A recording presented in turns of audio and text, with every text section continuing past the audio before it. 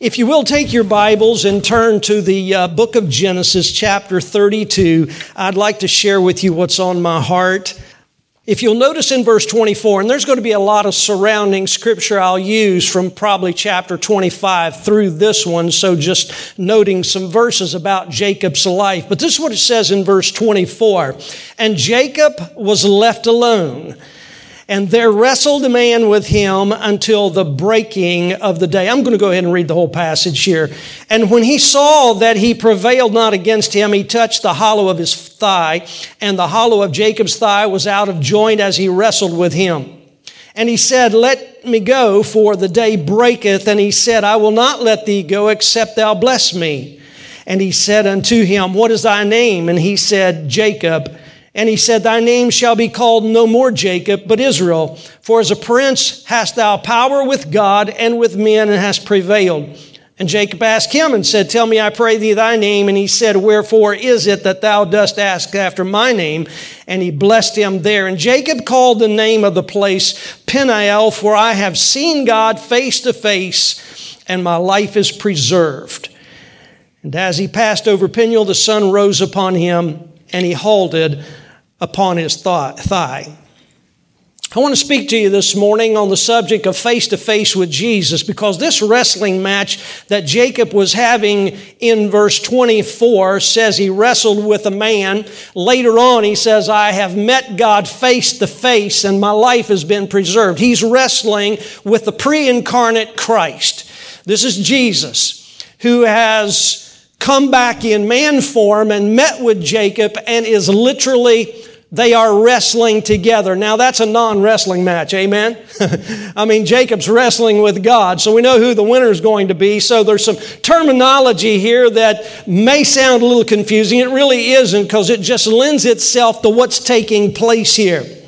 But Jacob was probably in his middle ages about now. He has come to a place where he's departing from one land to another land, which he had done many years prior to that.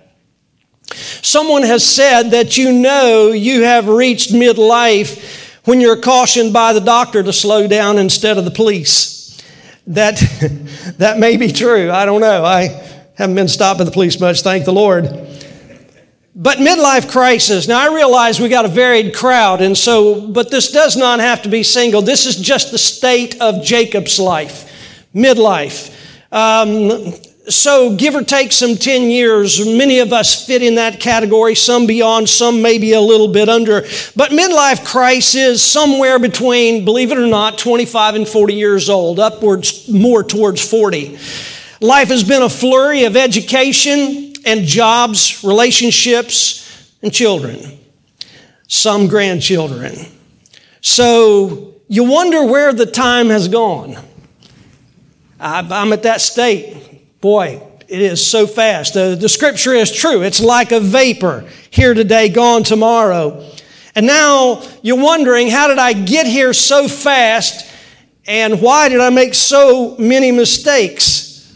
And I think how many of us would love to go back and redo some things, but there are no redos. You can't redo raising children. You can't redo a marriage. There's a lot of things you cannot redo. You cannot redo some of the blow-ups that happened in our life. And so we comfort ourselves by going and borrowing all the money we can and buy a Ferrari. So the scriptures that we're going to look at indicate that he is now at a serious place in his life where he's taken inventory. That's what happens in midlife. That's why all of a sudden you realize life has passed by so rapidly. Education, relationships, jobs, children, and all of a sudden you look and it's all behind you, some still left ahead of you, and you wonder what you have to show for it. And this is where Jacob is. Jacob is at a pitiful but yet a good time in his life.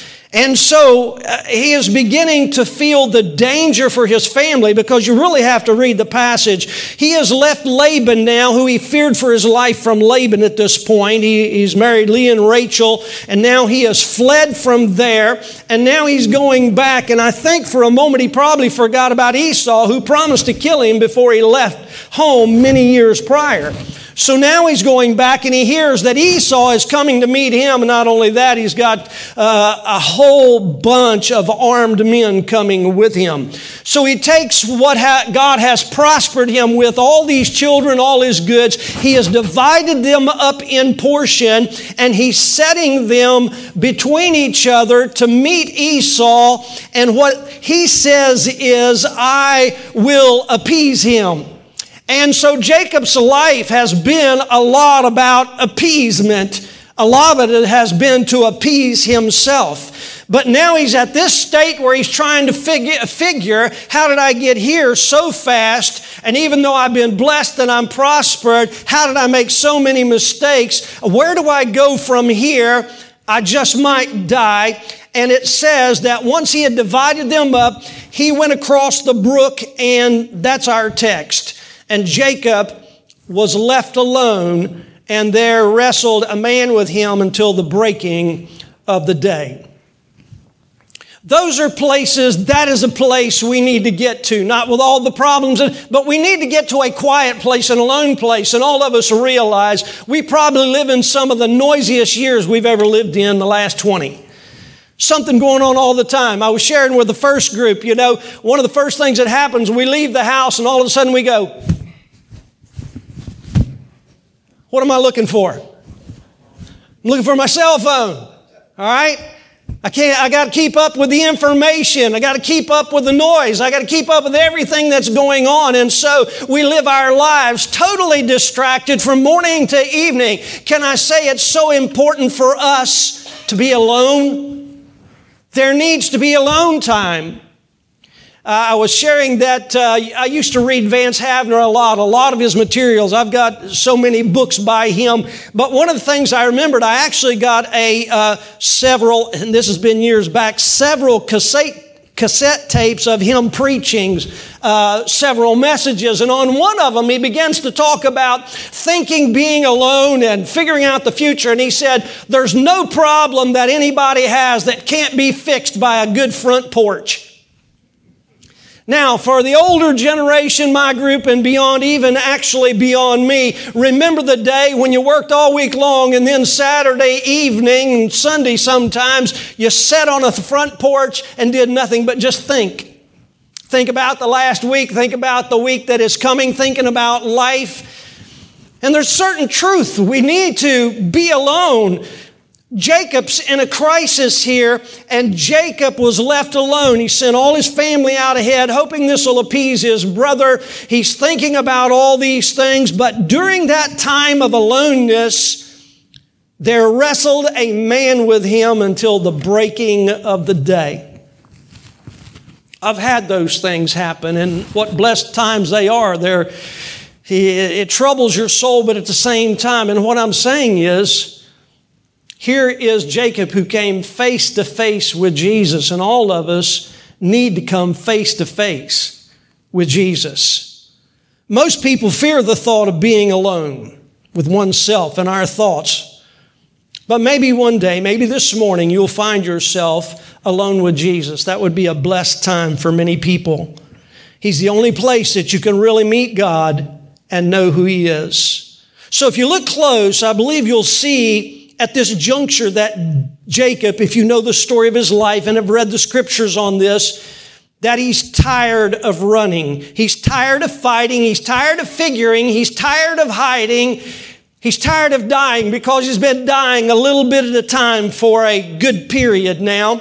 So we find Jacob wrestling with a man over three issues, wrestling with God, wrestling with Jesus over three issues. And you may be thinking, well, what could they possibly be wrestling over? That is Jacob and Jesus. But I believe you already know the answer to that question. Because when we are quiet, we know that's the same issues we wrestle with. The first one is the past. We wrestle with the past. Time is passing so rapidly. I've had my education, I've had my jobs, relationships, and even children to a certain degree, and this time has gone, and things are not necessarily like I want them to be. Jacob was a planner. He was a finagler. He is the subtle one. He was a manipulator. All of these things, and he thought he had appeased himself by getting everything in order and arranged, but all of a sudden, life takes a switch and he has to run because of all his organizational manipulations. And then he goes to another land. He finds his wife. He has his children. He has his job, and he does very well at that. But now he finds himself in life-death conflict with his father-in-law and his family. And so he flees from there. He runs. Now Laban catches up with him. They have a meeting. But following that, now he goes into the land where he came from. He hears that Esau is coming. I don't know that he had thought about that or not, but all of a sudden it's a reality. And he's coming with armed men. So he prepares his family, sends them out, and now everything is quiet. And Jacob says, has this even been worth it? Is life even worth living? And that's when Jesus stepped in and they began to wrestle. So they wrestle. Jacob wrestles with his past. It was Esau that said in chapter 27, if you want to go quickly over there with me, you remember Esau, his brother, who, anyway, here's what is said. Verse 34 in chapter 27. And when Esau heard the words of his father, he cried with a great exceeding bitter cry and said unto his father, bless me, even me also, my father. And he said, that is, his father said, thy brother came with subtlety and hath taken away thy blessing. And he said, is not he rightly named Jacob? For he hath supplanted me these 2 times. He took away my birthright, and behold, now he hath taken my blessing. His past was one of physically dying, running, struggling, pacing. He was spiritually dying. Who he was in his sinfulness now keeps him sleepless and burdened and pacing. And now he's wrestling with God over his past. And all of us should come to a place where we wrestle with our past. The scriptures tell us that from the day we're born, we're created sinful. And it's a track that leads us to do wrong and to rebel against God in whatever form that may take. Ezekiel 18:4 says, behold, all souls are mine. As the soul of the Father, so also the soul of the Son is mine. The soul that sinneth, it shall die. Romans 6:23, we know very well, the wages of sin is death. Isaiah 52:2, but your iniquities have separated between you and your God, and your sins have hid his face from you, that he will not hear. And when you get alone and you begin to wrestle with God, all of this begins to pile up on our shoulder. Our past comes around and begins to meet us. I mean, we've had our education, our jobs, we've been busy, we have relationships, we marry, we have our children, and our life is one big noise until we get to midlife, and all of a sudden things get quiet and we say, what's it been worth? What does it all come to? And we realize that we've made mistakes that we can't undo, and the burden gets heavier. Jacob was guilty of bribery.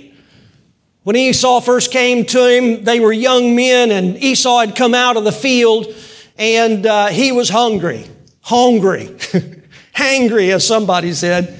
I mean, he had been over the fields and through the woods, to grandmother's house, I don't know. But he had been busy, he had been hunting, and he was tired, he was spent. And he comes in, and Jacob was a household guy, and he had a good meal. And so Esau says, man, I'm about to die. Can I have some of that pottage, some of that red stuff that you've got there? And of course, Jacob, being the man that he is, well, of course, if you'll sell me your birthright, if you'll give your birthright in exchange for that. So what do I care about this? But I am starving to death. So it was bribery. Secondly, he was guilty of lying and deceiving in Genesis 27, the passage that we just read. He lied to his father, deceived his brother. And then thirdly, he was guilty of stealing because he stole his brother's blessing as well. Bribed his birthright, stole his blessing. And now he's wrestling with a man. He's wrestling with the Lord Jesus Christ. And the Lord is allowing all of these to come up in his heart and in his mind. And all the while, as Nathan said to David, Jesus saying, "You're the man. This is all you're doing." And so he has played the hypocrite for a number of years now, and we'll see a little bit of that. But he's wrestling with his past. And he can't change his past. He can't undo his past. He can't unburden his past. And so he wrestles with Jesus. And I think the point here is that Jesus can change the past. He can rectify the past. That doesn't mean that he can fix all the failures. I mean, we live with those kind of things, but he can forgive those and cleanse those. As Jacob walked away, it was a new day. The sun rose, and even though he limped, it was a new day. He was a different man. He had a new name. He was no longer burdened under this. And thank God we can come to the cross of Calvary, and we no longer have the name of sinner, but we have sinner saved by grace. He was wrestling with his past, and now he's wrestling also with his family. In chapter 32 and verse 3, "And Jacob sent messengers before him to Esau his brother unto the land of Seir, and he's saying, I will appease him." Well, Jacob is wrestling with the wrong treatment of his family. And as we study things out, it's a sad element that we've had in the news, the guy that, went into the business and shot and killed a number of people and then committed suicide. And there are problems in the workplace. There's no two ways about that. But our major problem with every last one of us are within our families. Where we came from. How we were treated. Even more so, how we reacted to the treatment. We are what we were brought up as. And Jacob was brought up in a family where his mom and dad were specialists at adoring one child and not the other. They showed favoritism, so there was a pulling back and forth between mom and dad over favoritism. And it got to the boys because the boys understood that favoritism. They played it to their favor. And now it ends up in a total family split. Jacob ends up having to leave home. The brother wanting to kill him. There can't be a good relationship between Isaac and Rebekah. And by the way, their starting relationship was one of love, and it was marriage. It's one of those in the Bible that remained one man, one woman, and committed to one another. But there was obviously a huge rift, and the rift usually shows up when the children appear. And so he's fighting and wrestling over his family and his reaction in the family. And I want to tell you, there's no greater hindrance to sins forgiven than sins against our family. Your peace is at stake. Your prayers are at stake. And many times, a place in heaven is at stake. Jacob's at midlife, and he's looking back, and he thought he could run from all those. He's been running all of his life. But don't you see, you can run, but you cannot hide. Somewhere, sometime, for all of us, it's going to get quiet, and we're going to have to wrestle with God. We're going to have to wrestle with a number of issues. We're going to have to wrestle with our past. We're going to have to wrestle with our family function, whether it's dysfunctional or not. And eventually life is going to slow down and get quiet, and we're going to have to wrestle with Him. Can I tell you, you can do it now, or you can do it later with far worse outcome. There was an old car commercial. Brother Sloan reminded me this morning. It was Fram Filter. Some of you may remember there was this car commercial advertising Fram filters, and they had a mechanic on there who's wiping his hands with a towel and all that, and he said, "You can pay me now." And then he looked at an engine that was all tore up, or he said, "You can pay me later. You can pay me for an oil change now and a filter change now, or you can pay me later for a totally rebuilt engine." Jacob is wrestling with the Lord Jesus Christ. And Jesus is simply letting him know, you can pay me now, or you can pay a whole lot later. I don't know. All of us have luggage. We have our life luggage. We have our past luggage. We got our family luggage. Can I tell you this morning, you can quit hauling that around if you want to. If you'll just meet with Jesus. If you just get alone and meet with Jesus, you can get rid of that luggage.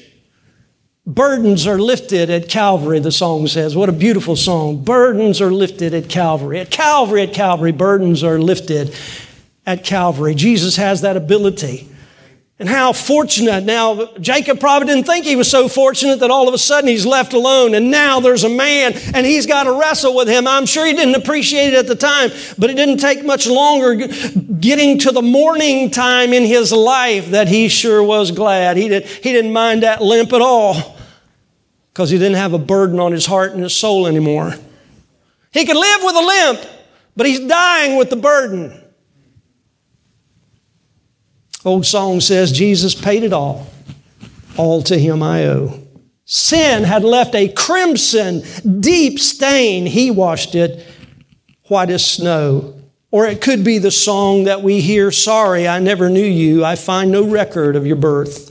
Sorry, I never knew you. Go serve the one that you served before. Will you pay him now or will you pay him later? Will you pay homage now and get forgiveness and cleansing, or will you just keep right on hoping and hoping that somehow or another there'll be some relief, there'll be some peace, and you can survive? Finally, he wrestled with his future, and that's really what it all boils down to, wrestling over the future. Because in this passage that is our text area, he wrestled with him over his future. As I said earlier, Jacob had played the hypocrite for years, and now he was face to face with Jesus and couldn't fake it or hide it anymore. It was back in chapter 28 where Jacob had run from home and he laid down to sleep. He made pillow of stones, and it was then that he saw a ladder going from heaven to earth. And he knew there was a God, and God spoke to him, and he spoke to God, and he said, if you'll take care of me, if you'll prosper me, if you'll do all these things, then I will. I want to tell you, it's characteristic of all of us to make deals with God, but I'm going to be perfectly honest with you, God does not make deals. He makes no deals. The only deal God has ever made was at Calvary. That's the only deal God ever made. Whosoever will may come. That's God's deal. I've counseled with so many over the years of pastoring and being involved in church, and the saddest ones are always the man or woman that comes to me and their marriage is blowing up, and preacher, I would do anything to get them back. What can you tell me to get them back? Well, I always, let's look at salvation first. Are you saved? Do you know Christ is your Savior? Have you fully committed yourself to Him? Well, if I'll do that if I can get my wife. God does not make deals. If I can just get my children, God does not make deals. He is a personal God. He didn't wrestle with anybody else here but Jacob. And He may be wrestling with you this morning. He was wrestling over his future. But what happened here is Jacob prayed through and got the victory over his sin. It's an interesting passage of Scripture. I said there were some things that seemed a little strange because you read verse 24, and Jacob was left alone, and there wrestled a man with him until the breaking of the day. This was an all-night prayer meeting. And when he saw that he prevailed not against him. Now that's Jesus. That's God talking. Now you know that's right. I mean, all he had to do was just push Jacob off. But it's Jacob's wrestling. He touched the hollow of his thigh. The hollow of Jacob's thigh was out of joint as he wrestled with him. And he said, let me go, for the day breaketh. And he said, I will not let thee go except thou bless me. Now notice this. This is so important, this whole subject here. And Jesus said to him, what is thy name? You know, that's parallel to the beginning of the book of Genesis, when God is walking in the cool of the day and he's crying out, Adam, where are you? Well, God knows everything. We all understand he knew exactly where Adam was. The question was, did Adam know exactly where he was? He had to face up with his past. He had sinned. He had rebelled against God. Jacob had sinned and rebelled against God. So he had to confess. Jesus saying, who are you? What is your name? He already knew that. But you can see a little shamefacedness, pain and agony, a bowed head. I am Jacob. I am. I am the deceiver. I've done so much wrong. I am Jacob. And Jesus said, thy name shall be called no more Jacob, but Israel. For as a prince hast thou power with God and with men, and hast prevailed. What he had prevailed over, his pride, his arrogance, his sinfulness. And Jesus is just simply saying here, you're forgiven, you're cleansed, and you got a new name written down in glory. Isn't that what you'd like to have? Wouldn't you like to have peace? That won't happen until you get alone with God. And he just waits for you to come quickly to him.